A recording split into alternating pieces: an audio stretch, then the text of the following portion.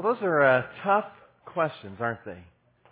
And for the next few weeks, we're going to try to answer those questions and explore those issues in our new series called Joy for Dummies. You probably have seen the series of books that are out that look like this, that are all different kinds of topics, all kind of complicated things, sometimes simplified so that the average person knows how to do it. There are like thousands of these books, I think. I was actually looking on Amazon the other day, and I found some that I thought were interesting. Let me show you a few of these. Here's the first one. I thought this was relevant for the times. Stock investing for dummies. Maybe you feel that way if you have money in the stock market right now. And for a lot of people who have invested in the stock market, things may not be going so well. And so you might need this next book, Anger Management for Dummies. Yeah. Here's another one I found on the internet, Law for Dummies. I had a lot of thoughts go through my mind. I think there are a lot of people who've read it from this book, evidently. Here's another one, How to Fix Everything for Dummies. Now, my first thought was, that would be like a huge book, wouldn't it? I mean, how to fix everything. Josh said this morning it would actually be a very small book. All you need in it is how to use duct tape. That'll fix anything, right? Okay, and then this next one I thought, I saw this one and I thought there are a couple of men in America that over the next couple of weeks ought to read this book, okay? Here it is, The Presidency for Dummies. Okay? If you think I'm trying to imply something there, maybe. Who knows? Well, I am not implying this morning that any of you are dummies. But I would say this morning that a lot of us, if not all of us, struggle to have joy in our lives. A lot of us struggle to feel like our life could be filled with joy. And so for the next few weeks, I want us to explore how we could have joy in our lives. And I want us to find our answers in a book of the Bible called Philippians. Now, Philippians is a book that was written, like a lot of other books in the New Testament, by Paul, a leader in the early church.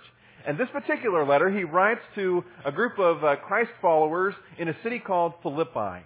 Now, he had gone to Philippi about 10 years earlier, in about AD 52, and had started a church there. And it had become a really healthy, vibrant church. And about 10 years later, he writes this letter to them. And if you just read through the book of Philippians, if you read it like a letter, you realize pretty quickly this is a church that Paul really likes. He feels really good about this church and about the things that are happening there and the health of the church and the attitude of the people. And it's also pretty obvious he has some pretty deep relational connections with the people at Philippi. And in this letter, he talks a lot about joy. In fact, there is one statement that he makes that describes joy in his life that I think is sort of the key. And I want to look at that briefly because I think the rest of the book then sort of explains, well, how would we get to that point in our life? Here's what he says. Philippians chapter 4, verse 4. Paul says, "Be full of joy in the Lord always." I'll say it again. Be full of joy. Now you need to understand something about Paul. When he writes those words, when he talks about having a life that is full of joy, it is not a time in his life when you would expect someone to write about being full of joy, because Paul actually writes this from prison. Yeah, he spends 24 hours a day during the time that he's writing this chained between two Roman guards. His life has been threatened. There is the chance that he'll be executed every morning when he wakes up. He doesn't know if this will be the day that they come in and say to him, "You're not going to pass go. You're not going to collect $200. You're going to be executed today." And for 2 years, Paul has lived in this environment. And in the midst of that kind of suffering, in the midst of that kind of environment, those circumstances, Paul writes, "Be full of joy always." 12 times in this little letter that he writes to the people in Philippi, 12 times he talks about joy in his own life and joy in our lives. Now, how do you do that? How do you, in the midst of that kind of struggle, in that kind of suffering, how do you write about having a life that is full of joy? How do you do that? You know what? I want that. I want that in my life. I want to experience that kind of joy in my life. So how do we do it? Well, I think Paul describes some things in this letter, some things that he has focused his life on, that can allow us to also experience this joy. Here's something also interesting about Paul.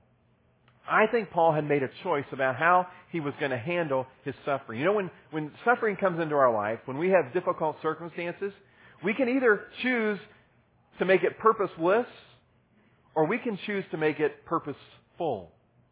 We can choose that it's going to accomplish nothing, or we can choose that it can accomplish something in our lives. Paul had made the decision that his suffering would be purposeful, and he had focused on some things that brought joy to his life. Specifically today, I want to look at the fact that Paul had focused on some things that helped him have joy in the midst of suffering, because I think there are some lessons that we can learn for our lives in the midst of difficult times that we all have, and how we can have joy. Now, before we dive into that, though, there are 2-3 foundational ideas that we need to understand about joy. And these are woven through the pages of the letter that Paul writes, but we need to understand these things right up front. First, there is a difference between joy and happiness. Okay, we usually think those two are the same. But there is a difference between joy and happiness. Happiness comes from the word happenstance, where we also get our word circumstance. Happiness depends on what is happening around me. Happiness depends on my circumstances. Well, let me sort of illustrate.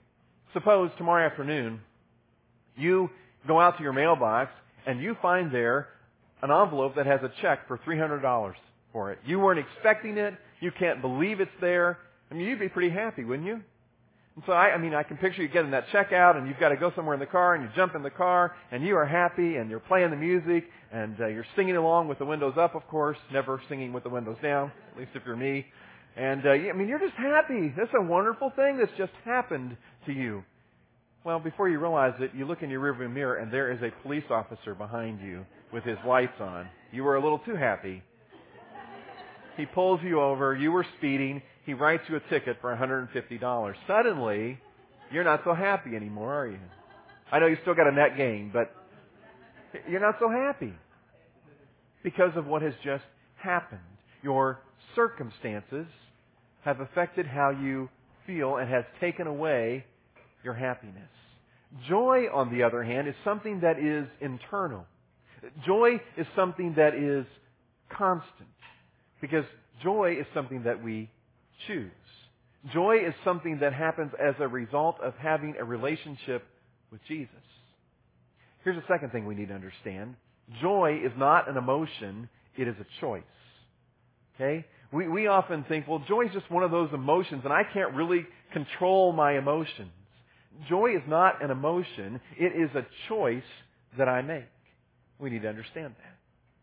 Third key principle about joy, according to what Paul writes here, is that joy can happen in the midst of suffering. Suffering does not mean joy has been eliminated from my life. Joy and suffering can happen together. In fact, in the New Testament of the Bible, there are 18 different times that joy and suffering are talked about together, where they are linked together. They're not exclusive of each other. And so, in the midst of suffering, which will happen in all of our lives, right? It is inevitable. The Bible is really clear that there are going to be times in life when we struggle. There are going to be times in life when we suffer under the difficulties of some things. Even in the midst of that suffering, it is possible to have joy. That's how Paul, in the midst of being in prison, could write about having a life that is full of joy. You know, a prison cell is not always, being in prison is not always just about being in a concrete cell with prison bars, is it? Now, there are times we imprison ourselves. There are a lot of people who are behind the bars of a really unhappy relationship. They're imprisoned by it, and it takes away their joy. There are people who are locked behind the bars of some kind of circumstance that they just think they'll never be able to overcome, and they let it rob them of their joy. There are people who find themselves behind some kind of physical limitation. Their body just doesn't function like it used to, and it robs them of their joy. Paul says that shouldn't happen, because even in the midst of that suffering, it is possible to have joy. Now, how does he do it? Well, that's what I want us to specifically look at today. How does he have joy in the midst of that suffering? So if you brought your Bible, and I hope you did, I encourage you to take it out and open to the book of Philippians. We're going to start right in chapter 1 and verse 1. And if you've got one of these neat little things that marks your place, you might want to just put it right there at the beginning of Philippians and keep it there for the next 3 weeks. We're going to dive into this book and really see what it has to say about joy. And encourage you at home over this week, take some time and just read through this letter and what Paul has to say. Here's what he says, Philippians chapter 1, verse 1. Paul and Timothy, servants of Christ Jesus. So let me stop there, because it's interesting that Paul identifies himself as a servant of Christ Jesus here, because so many times when Paul writes letters, one of the first titles that he gives to himself is he calls himself an apostle. And usually he does that because the people that he's writing to question his authority in some way. And so he immediately has to establish his authority and establish the validity of what he's going to say to them. But in this case, because of the relationship that he shares with the people in Philippi, they already respect him. He doesn't have to establish his authority. He doesn't have to give validity to his message. He's just a fellow servant. Then he says this, to all of the saints in Christ Jesus at Philippi, together with the overseers and deacons. Do you realize this morning you are a saint, little s? That's right. If you are a Christ follower, if at some point in your life you have made the decision to accept God's gift of salvation and accepted His gift of the penalty of your sin being paid for, you're a saint. When Jesus died on the cross, He made it possible so that His righteousness could, in a sense, be placed on you. So go ahead and use that. You know, in your business card, go ahead and put it right down there in the corner. Saint. You know, on your Facebook page, go ahead and just put it right there. Saint. You know, the next time you have to do a resume for a business or something, go ahead and put it right on there. I'm a saint. Because you are, if you are a Christ follower. Paul says this, verse 2. Grace and peace to you from God our Father and the Lord Jesus Christ. And then verse 3, he gives us his first insight into what it is that he focuses on so that he can have joy in his life. He says, I thank my God every time I remember you. Every time you come to mind, I thank my God. In all of my prayers for all of you, I always pray with joy. There's the first time out of the 12 times he uses that word. Because of your partnership in the gospel from the first day until now, being confident of this, that he who began a good work in you will carry it on to completion until the day of Christ. Paul says, one of the things that I focus on is a right partnership. Paul says, as I'm sitting here in prison, you guys keep coming to my mind. And when I think about you and how God is at work in your lives and what God has already done in your lives, it fills me with joy. I was thinking about that yesterday, and I have this book that sits on my shelf that Dan actually made fun of me this morning for even having, but somebody gave this to me when I graduated from college before I went to my first church, and it is kind of an old thing. It's called a pastoral record. Sounds really churchy, doesn't it? And there's a place in it for me to write down everybody I've ever performed their wedding ceremony, and if I've ever done somebody's funeral, they might be in here. And I haven't done very well at keeping up, but there is a section in the front that for the first several years I did really good. It's all the people that I've ever had the privilege of baptizing into Jesus Christ. I've written their names in here. And you know what? When I go through and look at this list of names, there are names that just jump off the page at me. I saw in here a guy named Tom who lives in Ohio. And when I saw his name yesterday, I was filled with joy. Because I thought about our relationship. I thought about how I watched God work in his life as he began to investigate Jesus Christ years ago. And how he got to the point in his life when he was ready to step across the line of faith. And I thought about what God has done in his life since and in his marriage and his family because he's been living and following Jesus. And I am filled with joy as I focus on that.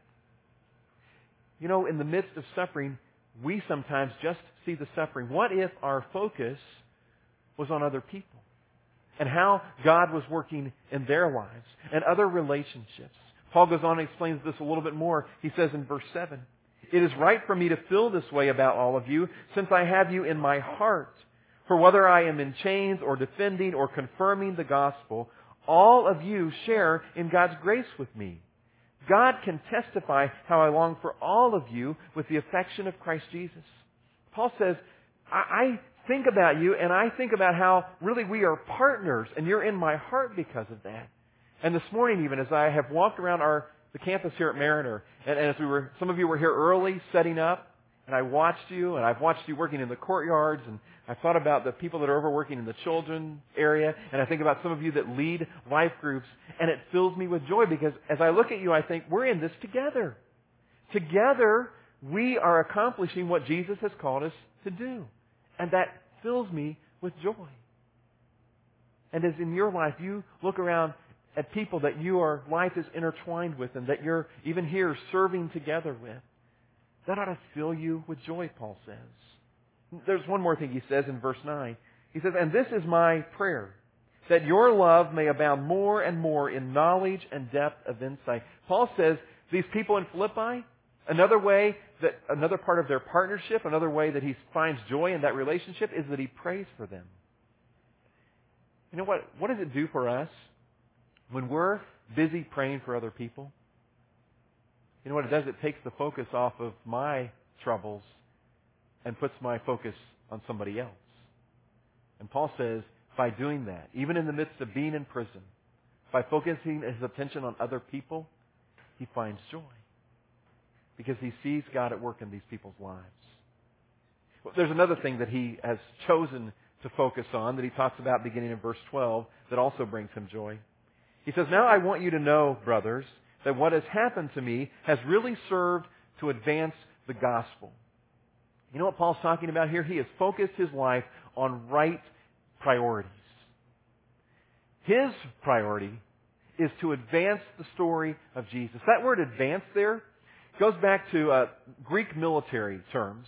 And in their military, they had these engineers who would go out ahead of the militia and in advance of them would prepare a path, would make sure there was a path for the militia to march into battle on. They would prepare the way. They were going out in advance to prepare the way. And Paul says, I find joy in the fact that I am getting the privilege of being part of sharing the gospel, of telling the story of Jesus. And I find joy in that. He says in verse 13, as a result, it has become clear throughout the whole palace guard and to everyone else that I am in chains for Christ.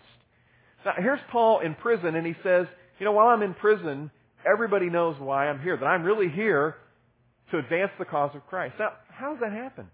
Well, picture this. Paul is chained for hours at a time to two guards on either side of him. What do you think Paul does the whole time he's chained up? I think he tells these guys the story of Jesus. And he tells these guys about the difference that Jesus has made in his life. And that reputation is spreading throughout the palace guard. Now, you know what's interesting? Paul finds himself in prison in Rome. For years, Paul had been sort of saying to God, I want to go to Rome. He'd kept trying over and over again to go to Rome because he thought if he could go to Rome and share the story of Jesus there, share the gospel there, that it was such a hub of their culture that from that point, the story of Jesus could spread around the world. But God kept telling him, no. God kept sending him to other places to the point where, you wonder if Paul got a little frustrated. God, no, I want to go to Rome. No, go over here. Well, little did Paul know that eventually he would find himself in Rome. And he'd have the opportunity that he'd so longed for to tell the story of Jesus there. And these palace guards that he was chained to, these were the elite guards. And it was often, these guys would serve for a guard as a while, and then they would get elevated to some other position in government, some other very influential position in government. So here's Paul spending hour after hour after hour chained to these guards, telling them the story of Jesus, and these guys eventually will get promoted to other positions where they will have greater influence to spread the message and the story of Jesus around the city of Rome. And Paul says, because that's my priority in life, telling the story of Jesus, I find joy in that. And even in the midst of being here in prison, I can see God is using me to tell the story of Jesus. Paul's priority was he wanted every man, woman, and child to have opportunities to see, hear, and respond to the story of Jesus. And it was getting lived out right there in prison. Notice what he says beginning in verse 15. He says, it is true that some preach Christ out of envy and rivalry, but others out of goodwill. He says there are other people that are out there telling the story of Jesus. Some of them have good motives, some of them don't. Verse 16, the latter do so in love, knowing that I am put here for the defense of the gospel. The former preach Christ out of selfish ambition, not sincerely, supposing that they can stir up trouble for me while I am in chains. Paul says there are some people that are out there telling the story of Jesus, and they're doing it out of love. And it's a good thing. There are other people that are out there telling the story of Jesus, and they're doing it out of rivalry. They're trying to create a name for themselves. They're trying to get attention on themselves. And then he says this. And when you think that would bother him, I mean, it seems like that ought to make Paul mad. Here's his response, verse 18. But what does it matter? The Greek could actually be translated there, so what?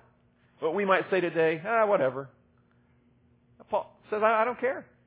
It doesn't matter. I don't care what the motives are as long as the story is getting spread. He goes on to say the important thing is that in every way, whether from false motives or true, Christ is preached. And because of this, he says, I rejoice. Because the story of Jesus is being told. Because the fame of Jesus is being increased. I'm full of joy. I rejoice. There's another thing then that I want to point out to you that Paul has focused on that helps bring joy to his life. It's in verse 19. He says, for I know that through your prayers, the people of Philippi, and the help given by the Spirit of Jesus Christ, or the Holy Spirit, what has happened to me will turn out for my deliverance. Paul says, I know this is all going to turn out for good. Now, I think Paul has the right perspective. I'm sure from other things that he writes in the Bible, he understands that his definition of turning out for good may be different than God's definition of turning out for good, and he's okay with that. But he is confident that it's going to turn out for good. You know why? Because he has focused on the right power. He has focused on the power of the Holy Spirit, the abundant power and resources of the Holy Spirit, instead of focusing on his own dwindling power and resources. And you know what? In our lives, if we will focus more on the abundant power and resources of God and a little less on our inability and lack of resources, we will have more joy in our lives. Because when I think it's all up to me, that robs me of joy. But when I'm reminded it's all up to God and I can trust in His power through His Holy Spirit in my life, that can fill me with joy. There's one more thing that Paul has focused on. It's in verse 20. He says this, I eagerly expect and hope that I will in no way be ashamed, but will have sufficient courage so that now, as always, Christ will be exalted in my body, whether by life or by death. Paul says, I want to have courage. I never want to be ashamed of the fact that I am living for Jesus, even while I'm here in chains. Just as when I was free and when life was good and I was telling people about Jesus, even now, when I find myself in prison, I still want to live for Jesus. And then he says this in verse 21, and if you underline things in your Bible, this is one of those verses you ought to underline and think about often. Paul says, for to me, to live is Christ and to die is gain. Paul has joy because he has the right purpose in life. And the right purpose for him is life is all about representing Jesus Christ. Life is all about Jesus. His single-minded purpose, his single-minded pursuit in life is to live for Jesus. And Paul says, that brings me joy. You know, that verse, verse 21, would probably be a good test for our lives. What would you put in those blanks? For me to live is what? What's your purpose in life? And to die is what? You know, people in our culture, in the world that we live in, they'd probably put a lot of different things in there. Some people would say, for me to live is money. And to die would be to lose it all. Other people in our culture might say, for me to live is that relationship, whatever that relationship is. And I know it's unhealthy at times, and I know at times I shouldn't be involved in it, and I know I ought to get out of it, but for me to live is that relationship, and to die, well, I'd be lost without Him. Some people in our culture would say, for me to live is fame and notoriety. But to die, I'd be forgotten. Others would say, for me to live is that habit, whatever that habit or addiction is. But to die would be to have to give it up. What is it for you? For me to live is what? What is that purpose? What is that thing in life that you, if you're honest, pursue more than anything else? What is it that takes your time, that grabs your schedule, that controls your finances? For me to live is what?